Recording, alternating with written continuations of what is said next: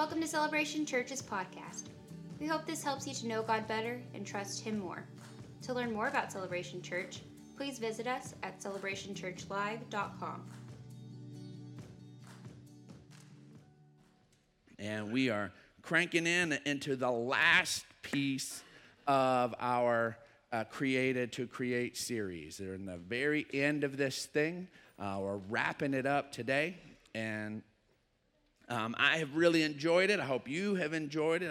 I've loved seeing all of our artists and different people showing their abilities out in our creation areas, and people showing what they can do. I have thoroughly enjoyed the stuff on Instagram and Facebook, and people posting their hashtag Created to Create.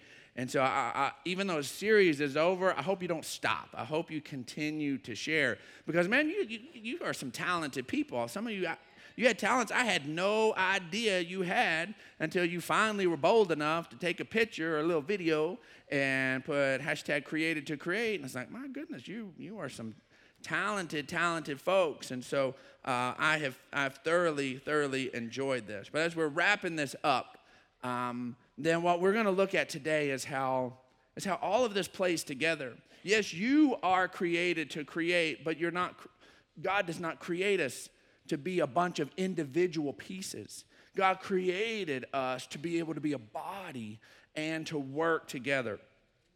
So if you've got your YouVersion app open, if you got your bulletin that we handed you on the way in, this is where we begin to track along with that. And we've come to this concept every week for 7 weeks in a row. I hope that this has got down deep in your soul, that in God's hands we are both a work of art and an artist at work. We're both of those things simultaneously, and I hope you're seeing that, and I hope you're getting it. That our hearts ought to be open to God and say, God, work on me, transform me, shape me. God, that I need to be in your hands, a work of art. That God is remaking me and transforming me. But there also ought to be a place where God is not working just in us, but through us. And I hope you're beginning to see that God wants to use you. God wants to take your giftings and to have it impact other people's lives, because you're here today. Wherever you are in your relationship with God, you're here today because of other people's giftings and other people's obedience to use what God has given them. Let's go ahead and let's look at Ephesians chapter 2, verse 8 one more time. Ephesians 2, 8 through 10. It says, "For it is by grace that you've been saved through faith." It's by grace, people. It's by grace, it's by grace, it's by grace. We've been saved through faith. This is not from yourselves. It is the gift of God, not by works, so that no one can boast. For we are God's handiwork, created in Christ Jesus to do good works which God prepared in advance for us to do. God prepared these things in advance for us to be able to do them. And notice, he says, for us to do. Not that God prepared in advance for you to do, and then it's a whole bunch of yous. It's prepared them in advance for us to do. And a lot of times our gifting doesn't make sense when it's isolated by itself. It's like, okay, I feel like I'm called to this thing, but how does it fit? How does it roll? And we need to see the way the other pieces connect, because one piece helps another piece. And I've seen this over and over in my own life. And a lot of times we don't know how our own lives fit together. It's like, God, I feel like I'm called to this, and God, I feel like I'm called to this. And so many times we want to narrow cast our lives. If you go to a little kid, and if we were to go across the hall and get some of the kids' church kids in here, and then we would give them the adult to little kid question, okay? The first question from adult to little kid is always, how old are you? And so that's always the first question, okay? So we get that one out of the way and we find out how old they are. Then the next question, if it's not what is your name, we'll go ahead and cover that one. And then at some point, this question is going to come up. And it's, what do you want to do when you grow up? What do you want to be when you grow up? It's just a natural question aunts and uncles, people ask of little kids. And adults, for some reason, it got pounded into us that that's supposed to be a one concept answer. Now you grab one of those kids across the hall and you pull them over here and you ask them, and they will probably give us a one-word answer. Well, what do you want to be? Well, I want to be a nurse. I want to be a firefighter. I want to be a teacher. Man, I was so blessed. One time years ago when we were at the movie theater, a kid said, I'm going to pastor Celebration Church. I'm like, all right, bring it. Yeah. And so I was like, that's awesome, man. That the kids, sees what I do, and it's like, I'd like to do that, and I'm going to take your job, big boy. And so, like, oh, that's fantastic. And so, but there's usually this one word answer that's there. Here's what's awesome. You go to that same kid in a couple of months. You go to the kid that says, well, what do you want to do when you grow up? He was passionate. Man, I want to be a firefighter. I'm going to be a firefighter. I'm going to be a firefighter. Okay? And then you come to him in a couple of weeks, and it's like, well, what do you want to be? Well, I want to be a pilot, man. I'm going to be a pilot. It's like, well, didn't you say you're going to be a firefighter? It's like, well, maybe I'll be a firefighter pilot. Maybe I'll fly a plane and drop that stuff on those wildfires, and that's what I want to do. And then you talk to the same kid, and you say, okay, well, what do you want to do when you grow up? Oh, man, I'm going to be a businessman. I'm going to be a businessman. Well, I thought you want to be a firefighter pilot. Well, maybe, I'll own a business that has a fleet of planes that contracts with, but the kid doesn't think those through. It's just concept. In my own life, I had that question asked of me a ton of times, just like you did. And so at one point, it was like, for a long period of time, well, what do you want to do? I want to be an architect. I want to be an architect. That's what I want to do. I want to design buildings and build stuff. So that was that for a while. Then, okay, well, then I want to do. I did want to be a pilot. I want to be a pilot when I get older. And there's all these different things. And then it's like, well, what else do you want to do? Well, I'd like to own my own business. I'd like to do those things. And ministry was not on my radar as a kid. It wasn't on my radar. It wasn't one of the things. When I saw my pastor or any of them preaching, I wasn't like, man, I'm gonna do that. And so then whenever God began to move on my heart while I was at Angelo State, my freshman year there, and God began to speak to me that I was called to ministry and I was called to be a pastor.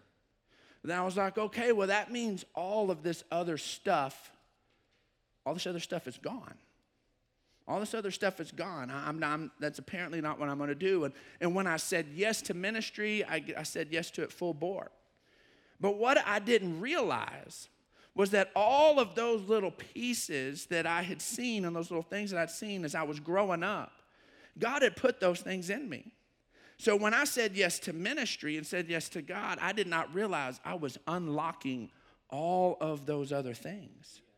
I had no idea. I thought I was shutting the door on all those other things because I thought it was a one-word answer.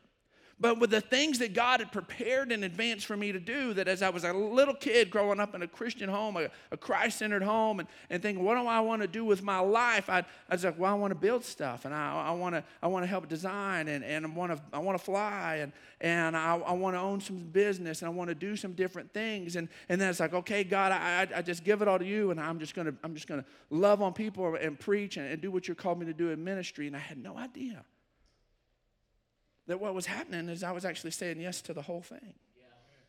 I had no idea I was saying yes to all of it. And that's the thing, is we have to understand that yes, there are pieces of us, and when we see we're created to create, and we feel like maybe there's one little niche over here, and I can do some painting over here, and that's my little created to create box. But no, your whole life is this, people. Your whole life, and it's bigger than a one-word answer.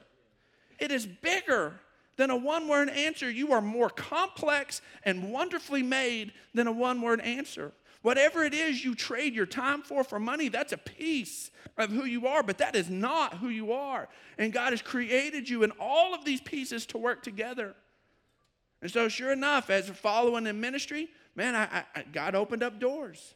I got to design some projects from the ground up and build them and be able to be a part of that and see that and hire crews and do those different things. I got to be a part of that. I got to be a part of designing a church from the ground up. When we bought this building, I had experience with some contractors and some different stuff, and I wasn't completely clueless. And so I was able to do that. Through ministry, God opened it up that I was able to get my pilot's license and be able to fly around and fly some other ministers to some other places and do some things and have some experiences. And then God opened up a door for us to have multiple different business stuff with my wife and those different things. And it's bigger than one word answer. We have to recognize that. And church, people, church is bigger than just this concept of Sunday morning. It's bigger than that. Church is what happens out there. Church is taking place. There's all these things that work together to help make this moment happen for somebody. But this moment begins in Starbucks. When somebody sees your t-shirt and says, Celebration Church, I've heard about that. And I'm like, yeah, I really do. In fact, my small group, I just love my small group with my church. And, you ought to come. You ought to come check it out. And that seed began to be planted. And church happened in the line at Starbucks. Not just here. As somebody was sitting there and having a rough time and going through something, and a coworker brought something up, and they're like, you know what? Here's what's going on. I love getting a report that when we did the gift assessment, there was one of our church members who did it, was talking about it, talked to their boss about it. And the boss was a female. And it is tragic that women in leadership have such a bad rap. We see a guy and we can call him, that he's tough. He's tough. And that's all right. A man can be tough. A woman's tough, and she gets all these names called to her. She's a strong boss, and she gets called all of these different names. She has a vision, and she is ready to tell people she's bossy and she's pushy. Man does that, he's got vision. It's not fair. It's not fair. It's wrong. It's wrong. It's been wrong in the church. It's been wrong in our culture. It's been wrong for a long, long time, people. And so here's this woman who's in a leadership position in a company. And she takes this gift assessment that this other lady in the church did. And she takes this gift assessment, and ruler, scores super high. And as she begins to read the description of this, the spiritual part of this lady weeps at her desk at work because she's like, I'm not broken. This is what God has called me to do. I'm not broken. And she thought that she was broken because people give her a hard time for having vision and being a tough boss and having ideas and all those different things. She's like, no, this is the way I'm wired. And it was liberating for her. And those tears of what God did happened at a desk. Not on Sunday morning. Not in one of these chairs here. Church is bigger. It's bigger than Sunday morning. All of the pieces come together, and we tend to think, okay, we're called to be the church, and we think we're called to be something wonderful on some corner, and we want our corner to be great, and we want it to be loving and inviting. But folks, this isn't just church. Church is in our homes. Church is in our workplaces. Church is on our social media accounts where somebody can call out to you and say, hey, I need help. I need prayer on these different things. It's bigger than that. See, God wants to use all our talents together to gather people into his family.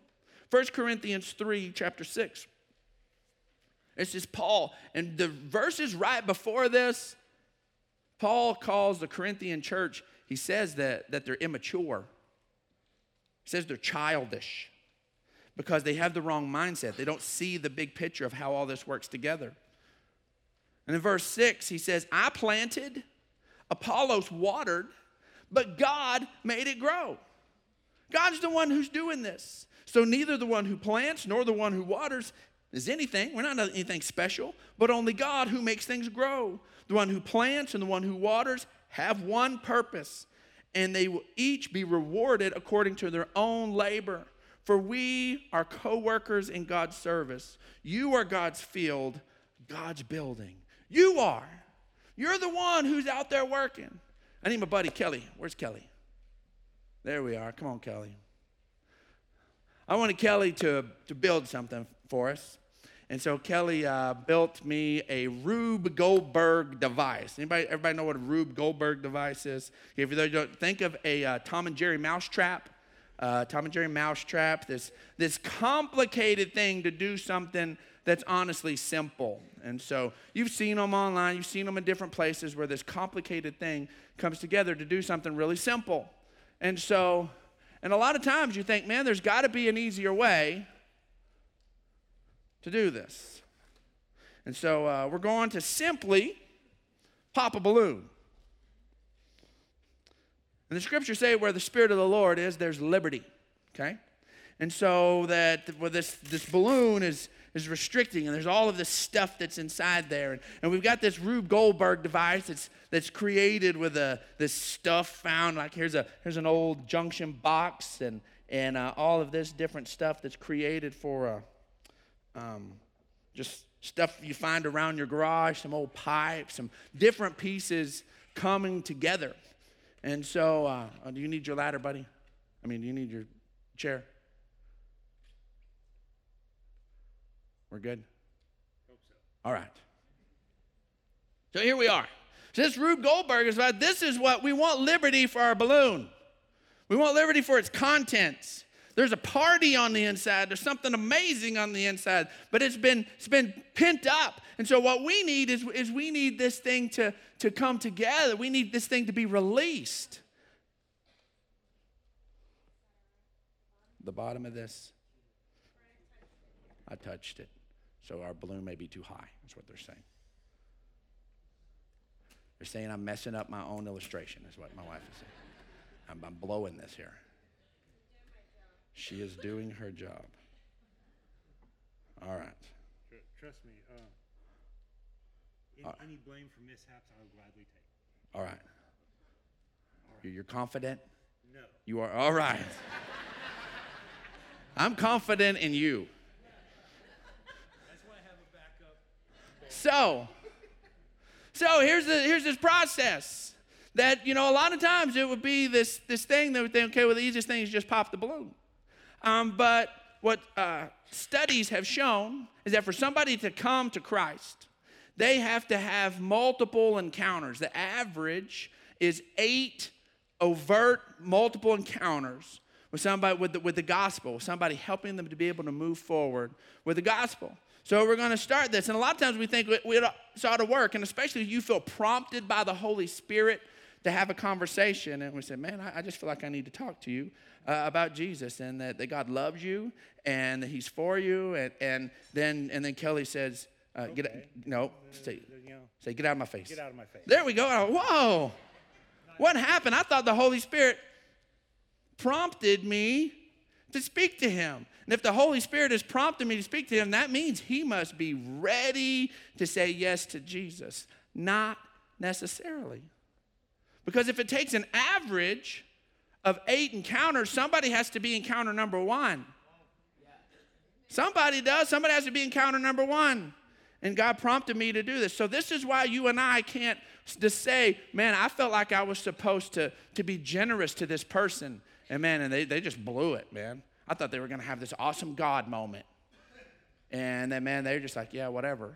Man, I went to this person and I shared with them what was on my heart, and they just blew it. They just blew it away. They just said, it don't matter to me. Man, what happened here? Man, I guarantee if you felt like you were supposed to, you were supposed to. You were supposed to. You know who doesn't tell you to share about Jesus? The devil. He don't tell you to do that. He don't tell you to share what's going on in your life. He doesn't have you share and explain that. So guess what? So you set them and you share, and you get nowhere. And so we start out here. Please stay. There we go. And you share it. And then you shared about the goodness of God, and they happen to be going through a playlist, and then all of a sudden, some artist sings a song. Like somebody's maybe listening to Avril's new song. that we played last week, Keep My Head Above Water, and they hear a song and go, oh my goodness, here's another God encounter, that this artist is there. And then what they didn't know is there's a relative that you didn't know that's been praying for this person all the time. So there's this prayer that's going in over here. And all of a sudden, then there's something else. And then they're scrolling through, and you're Facebook friends with them, and you shared a video about the goodness and the love of God, and they watched 2/3 of it because they got convicted and they shut it down. And they moved on. But there was this video that some artist made and put it on, and you appreciated it, and you shared it, and you go in, and then finally some other person invites them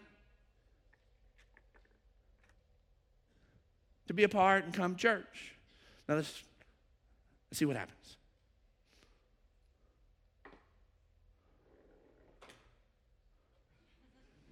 Sometimes they need a nudge.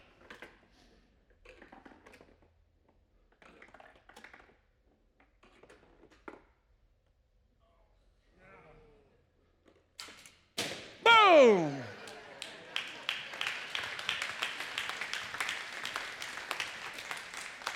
Awesome. Love you, bro. Love you. Thank you, man. You're very welcome. But then when they're invited, and then once they get here, guess what? The cartwheel doesn't end. They walk in, and there's one of you awesome people greeting them. And then some awesome smiling host gives them a donut. You know the love of God in confectionery form. And then somebody is sweet to them, and it helps them check their kids in, and is loving on their kids, and they feel like their kids are safe. And then they come in, and they have worship, and they don't fully understand exactly what's going on, but they can tell it's genuine for the people around them. And there's some people whose lives, these words really mean something to them. And then finally, at the end of 10 of these things, some guy gets up there and talks about something and preaches. And then an invitation is made, and somebody says yes to Jesus. The cartwheel gets going.